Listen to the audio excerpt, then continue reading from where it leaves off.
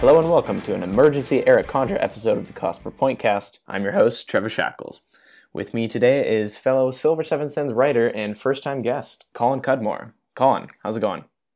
Hey, I'm doing well. How are you, Trevor?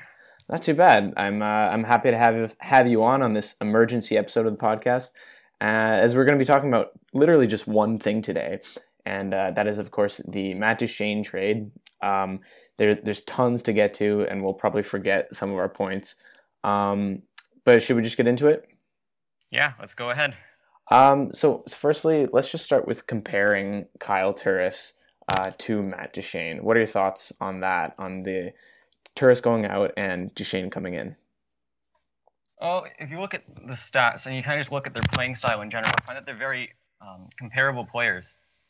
They're both very offensive. If you look even at like passing data, they're very similar in their types of categories that really stand out. Duchene, he's no more as a scorer. You see him put up more points. Although, just in the last few seasons, they've been putting up both around 50 to 60 points, and it's kind of similar, I find. Right, and I think they're definitely comparable players. I do think that Duchene is a better player. I don't think anyone would really argue otherwise.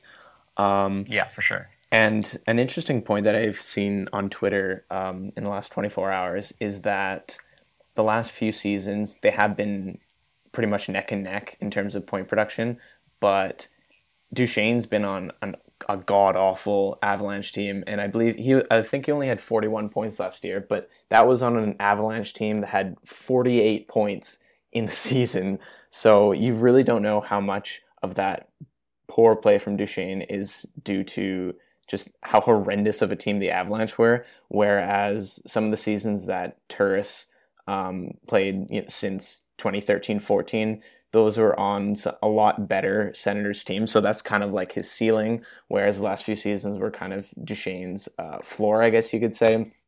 And he has reached 70 points before, just the one time, but I think with Ottawa, he can kind of be that 60-point player who is probably slightly better defensively. Yeah. You also have to think of their line mates as well. Turris has been playing top-line center in Ottawa for a few years now, whereas Duchene, in the last few years, he's been relegated because of Nathan MacKinnon's emergence in Colorado. So he hasn't had the benefit of the doubt when it comes to line mates, whereas Turris has been playing consistently with guys like Stone and Hoffman, who can definitely help out with that point production. Definitely, and I think it's also important to note that Duchene is 2 years younger, and that's not insignificant at these guys' points in their career. Yeah, for sure. Okay, so obviously this is one of the biggest trades in a long time, just considering that three-way trades are extremely rare. Like, I don't even remember the last three-way trade there actually was in the NHL. But who do you think got the best value out of those three teams, or these three teams involved? If you look at the return for each team, Ottawa got Duchene, Nashville got Turris, but then you see Colorado with just their massive package, and it's kind of hard not to say Colorado came out of that trade as the winner. They just got so many prospects; they got exactly what they needed. Samuel Girard is looking to be a potential top pair defenseman in just a couple years. So you, along with all the picks that they got as well, it's just an incredible, almost mind-boggling amount of value that Joe Sakic was able to get out of just the one player. I was a bit surprised to see that, considering Duchene was on the block for, almost 2 years now, a year and a half, that he actually got that many pieces. I wouldn't say that, all this time he was looking after, or he wanted a guy like Thomas Chabot. Now, Samuel Girard is definitely a solid prospect, but I don't think he got that kind of really top prospect that he wanted. But at the same time, getting a first round pick, second round pick, third round pick, and two pretty good prospects and one prospect in Bowers who is meh, and then obviously Hammond, I guess. That's a pretty good haul, considering where Sakic put himself into. Yeah, exactly. yeah, the combination of Girard, Kamenev, Bowers. If one of those guys like really hits, and plus the first round pick as well, or two of those guys hit, it could be, even that could just be considered an overall win for Colorado if they get a top pair defenseman out of that. Definitely. Or yeah.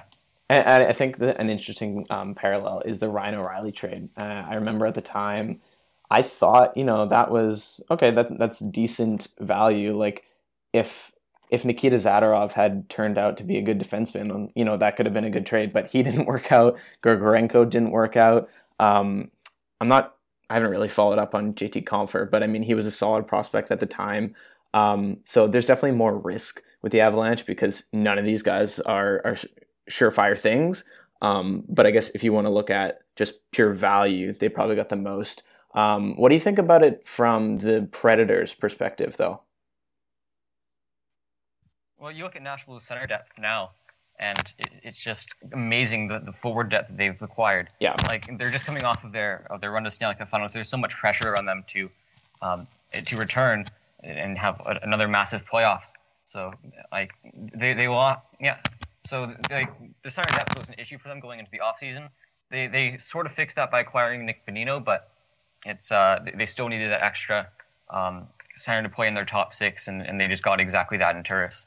Right. I tweeted out just a few hours ago. It's amazing that Poyle's been able to get so many good players via trade in the last few years. PK Subban, Philip Forsberg, Ryan Johansson, and now Kyle Turris. And he did that without hurting his NHL roster. So I think overall, you could definitely say it was a win for every single franchise involved, right? Because I guess we can focus on the Ottawa perspective of it now because they're a better team right now.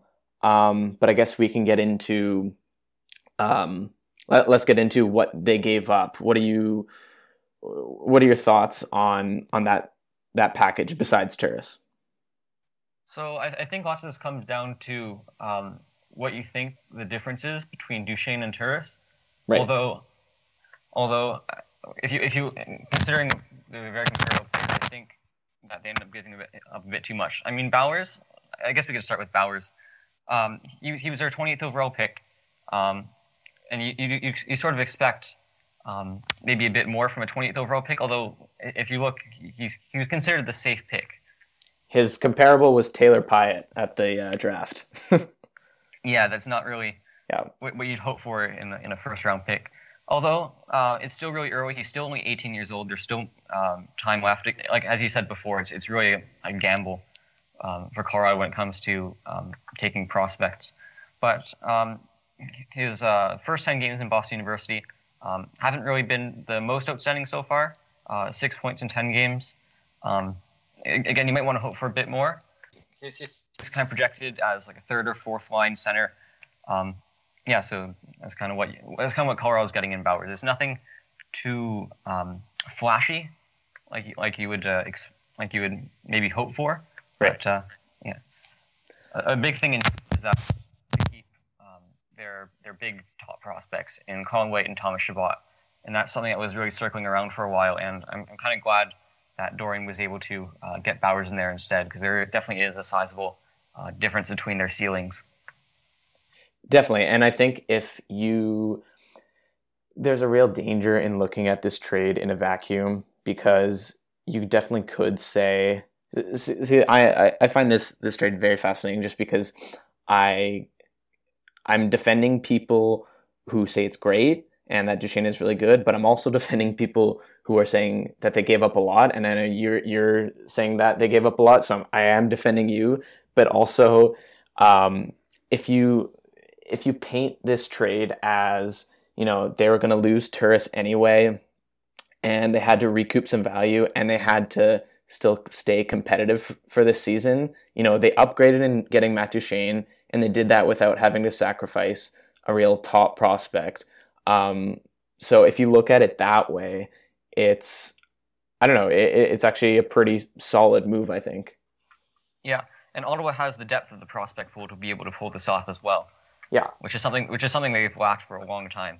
And so now that they have this, they can using their assets to go out there and gain some flexibility on the trade market and it really helped him in this deal.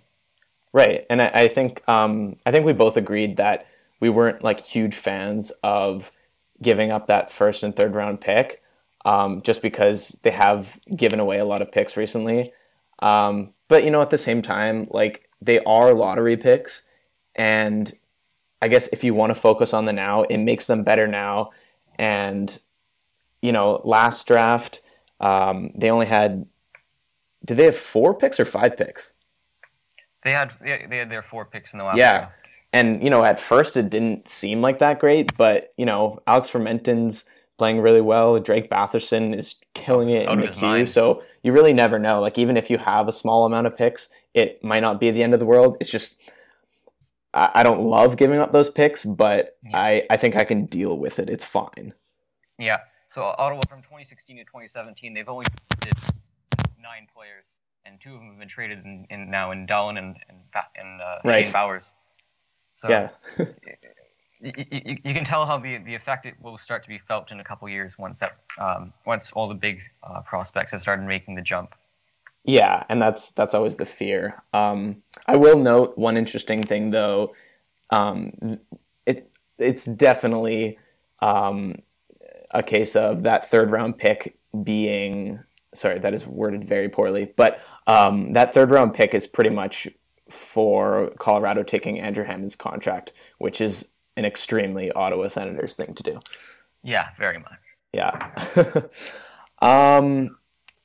Yeah, I don't know. Is there anything more about that trade you wanted to touch on? Like, I mean, we'll talk about more, in the grand scheme of things. But is there anything interesting you wanted to note about any of the teams, what they got? I think the big thing here is looking at what Ottawa got and thinking of the position that they're in right now, and just thinking from what they gave up, is it worth it to improve their position right now? And I think this is where lots of people start to really like the trade. Is that this is the time for the Sens to go, hashtag all in. So, right. Erik Karlsson's in his prime. We already have Mark Stone and Mike Hoffman, and we have the depth, and we showed that with the playoff run last year. And so it is really Ottawa just making a move to really go for it.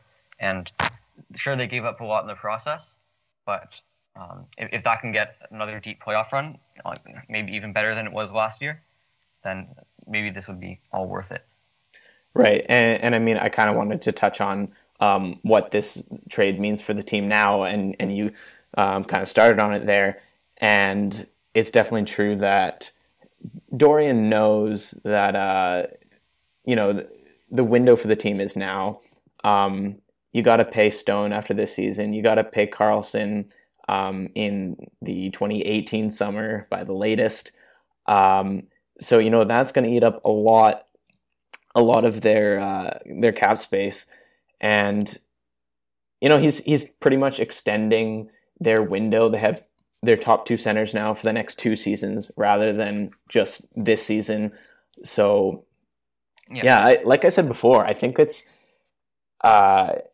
pretty incredible that if you wanted to trade if you wanted to trade Turris, it would have been pretty hard to not get a downgrade at center, right? Like, when people were talking about trading Turris, it was, for maybe like a prospect and a first or something. Nobody was talking about getting a center back that was actually better than Turris.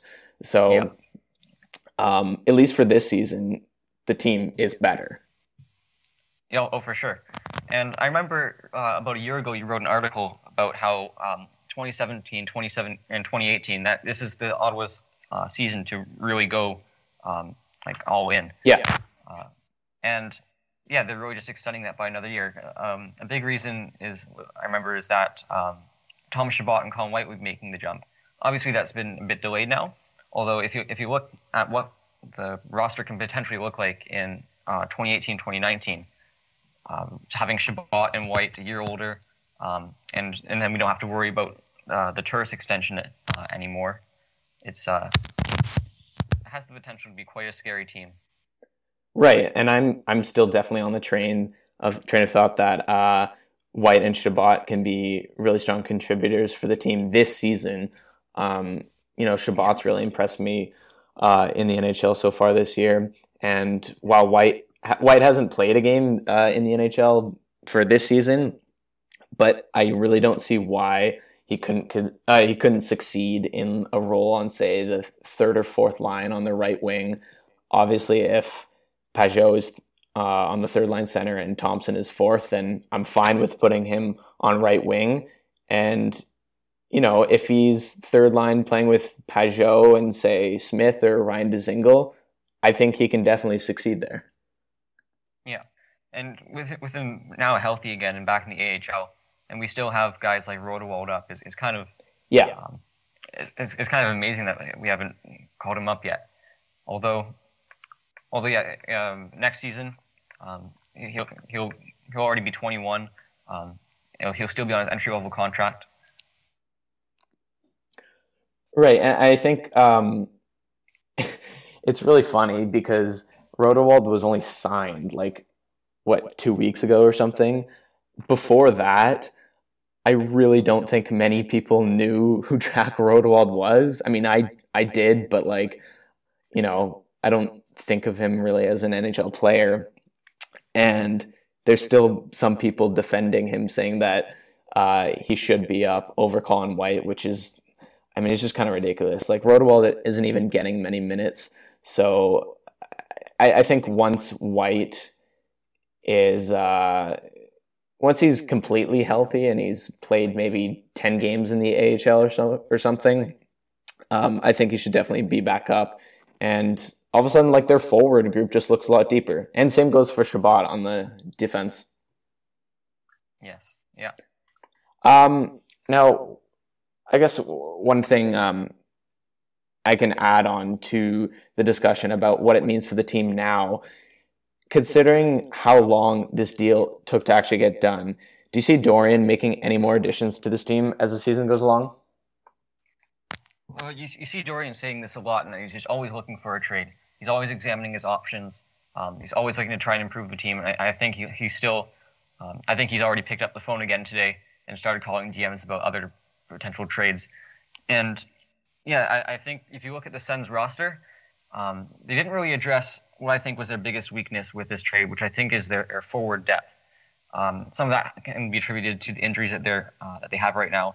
Although I think if this keeps up, especially around the trade deadline, similar to last year, requiring Victor Stahlberg and Tommy Wingels, I think they'll maybe try to go for one or two extra forwards if they're in a playoff position, and looking to go on another deep run. Yeah, I definitely a top 9 winger is on my wish list. I wouldn't say I'm 100% confident that it would happen, but I would think that Dorion would go that route again, someone of the ilk of Victor Stahlberg. My dream scenario would be to get another solid defenseman like Chris Tanev, who is sort of on the block. He was in the summer. I don't know if he's really on the block anymore, but he signed for 2.5 more seasons. Someone like that would be amazing. Make Ottawa's top 4 a lot better. But something like that probably won't happen. It is interesting to note, though, that if Ottawa puts Clark MacArthur on LTIR, that opens up,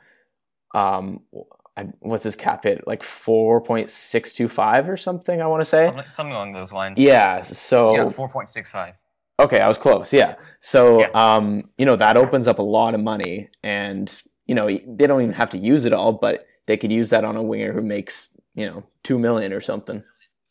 Yeah, and this is a lot more minor as well, but there's still, even with Hammond traded, there's still that goalie logjam down in Belleville, with Chris Drieger regaining health and Marcus Hogberg and Danny Taylor still there. Right. It looks like they'll still need to get rid of a goalie somehow. Whether that's for a pick or it's part of a larger deal, either one could happen. Although, that's definitely something's going to have to give there soon. I can't confirm this, but I believe I saw a tweet recently, just an hour ago, saying that Hammond is going to be loaned back to Belleville. He's still going to be playing there. Yeah. He is? Yes, that's true. Although although Colorado is looking to flip him apparently. So, Okay. I guess stay tuned to see what happens with that. But Right. Yeah, that would be strange. Also, breaking news: Marcus Högberg also got called up, I guess, for the Sweden trip to have a third goalie. So that'd be nice for him to make some NHL money for about a week or so. That they have him above Danny Taylor on the depth chart as well. They really see that. They really see the potential in him. Yeah. No, I'm excited about him too.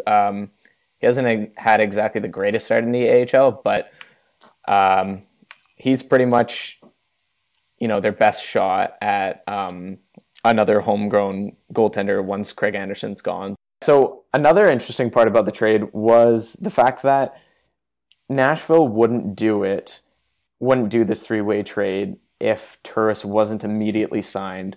So they signed him to a 6-year deal with a cap of $6 million. What do you make of the Senators and Turris not being able to come to terms?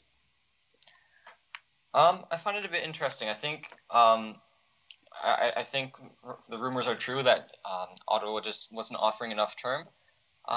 You look at the 6x6 deal, 6 years. Turris will be 35 in that expires. So it does seem a bit long.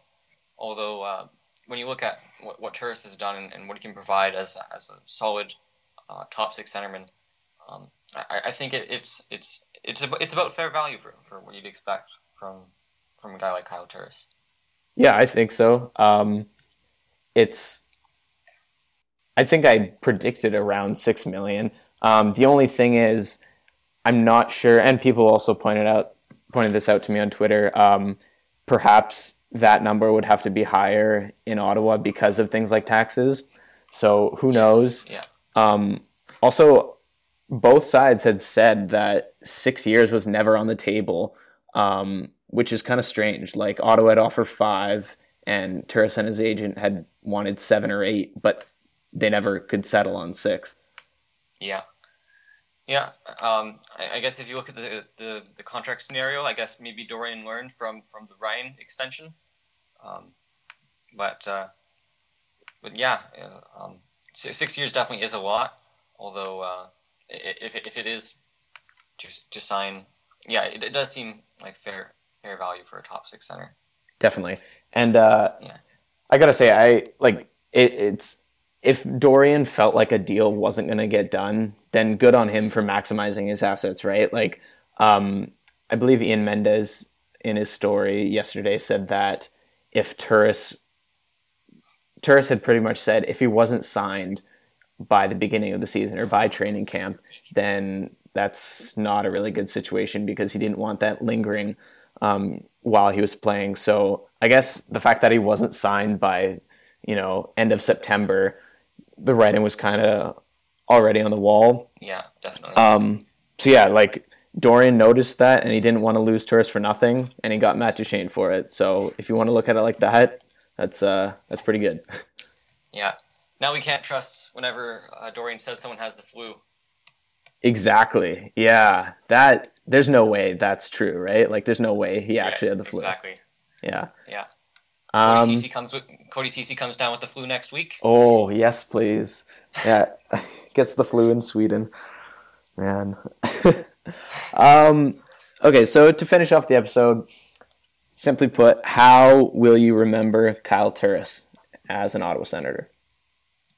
I mentioned this briefly in the Silver 7 comments, but probably my favorite live game that I've ever been to was, I haven't been to many, but it was when we were playing Washington during the Hamburger run.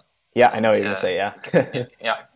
Callum included this goal in his top 10 goals video earlier today.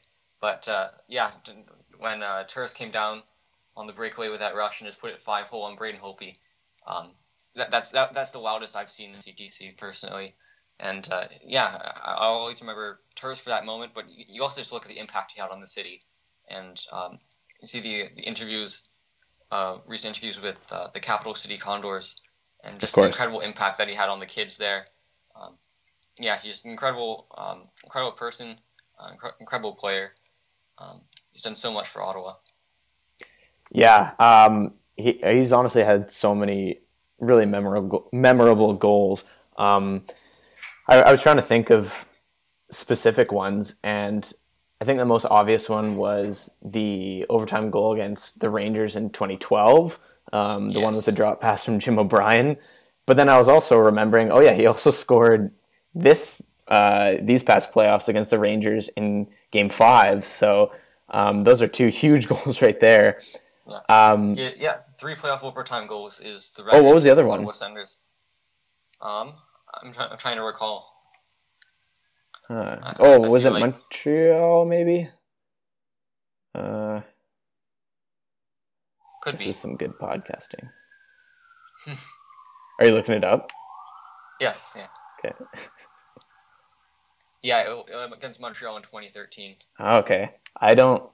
Oh, it was the one, Budaj had come in for Price because he was hurt, and it was like a flutter shot. Yeah, I remember that. Huh. And yeah, he also had the he didn't score it. Stone scored it, but it was that dangle goal against Carolina. Yes. Callum also had that one in his top 10. That was during the Hamburglar run as well, and I just remember going nuts at that.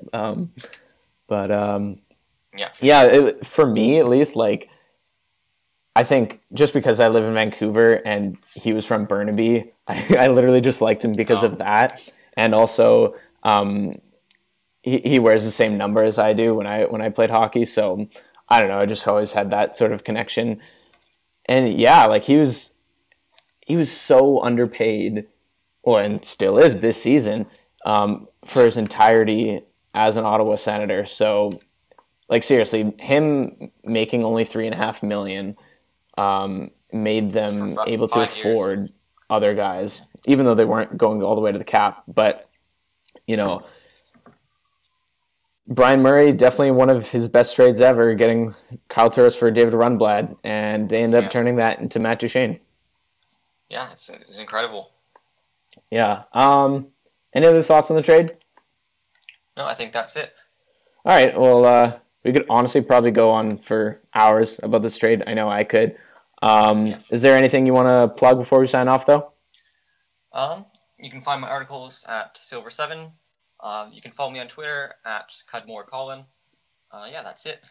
All right, cool. Well, thanks for coming on, Colin. All right, thank you. As I wrap it up, reminder that you can find the Cost Per Point Cast on iTunes, SoundCloud, and Stitcher, and you can rate and review in those places as well, which really helps out the show. You can also follow me on Twitter at ShackDS and read my articles at Silver7Sentence. If there's anything you'd like to see in the future for the podcast, let me know online. I'm always open for suggestions. That's all for me. Adios.